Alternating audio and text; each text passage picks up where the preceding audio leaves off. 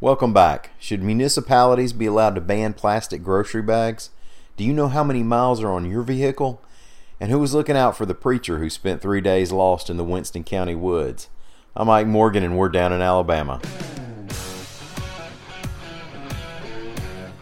The plastic war is making its way through state legislatures across the nation.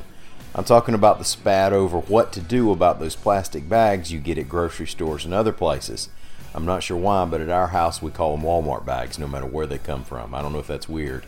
Environmentalists hate those things because apparently they take longer to break down than it will for humans to evolve into the ability to understand unintended consequences. Note to self, buy stock in companies that make 4-gallon garbage bags.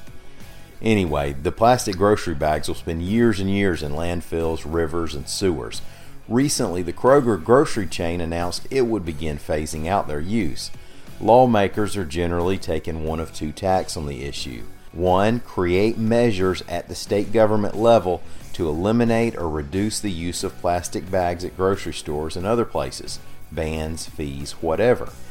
And two, some lawmakers want to prohibit local municipalities from banning those plastic bags. That is, preemptively banning the bans. And that's where Alabama is finding itself after the Senate Governmental Affairs Committee passed a bill this week sponsored by Steve Livingston, a Scottsboro Republican. The Associated Press is reporting that the bill would ban local governments from banning the use of plastic and other single-use bags and containers. Livingston argues that it keeps the policy uniform across the state. Now, I'm not sure any city or county in Alabama has actually formally proposed banning plastic bags, but in some other places, local governments have acted ahead of the states. When you're buying a used car, it can be hard sometimes to know what you're getting.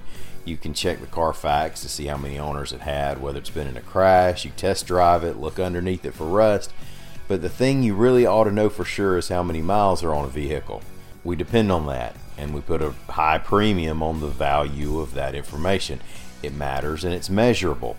AL.com's Ashley Remkes reports that Randy Green of RJ's Auto Sales in South Huntsville was convicted of 14 federal charges, including 11 counts of tampering with vehicle odometers. That's right. He did what Ferris and Cameron tried to do in the movie, only he did it with gusto.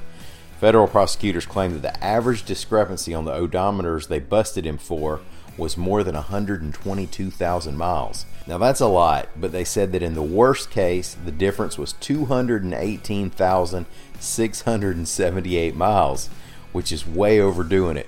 You crank that thing back more than 200 grand and people start thinking it's already rolled over. He was also convicted of defrauding a credit union that had financed 3 of the vehicles. Sentencing will be next week. The Reverend Sid Burgess had a lot of people worried and praying for him since he went missing Saturday while hiking in Winston County.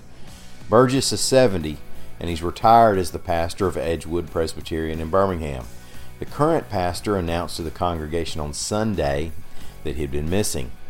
According to AL.com's Howard Koplowitz, church member Julie Metheny was there and described the shaken congregation. Quote, "As you can imagine, we were all in shock, devastated, heartbroken, scared, anxious. There was a very poignant prayer at the end of our service on Sunday." Well, they were rejoicing on Tuesday after learning Burgess had been rescued. AL.com's Carol Robinson reported that after 3 days in the woods, they found Burgess next to a creek where he had a little food with him and he had been drinking creek water. He was too weak to leave on his own, so they got a stretcher in there and airlifted him to an ambulance. Said Metheny, "I'm sure that when he's up to it, he'll be back in his pew Sunday morning like nothing ever happened." Now, one other thing I wanted to mention, if you use Facebook and you like talking policy and politics and you want to keep it classy, check out the new Facebook group, Reckon Policy and Politics.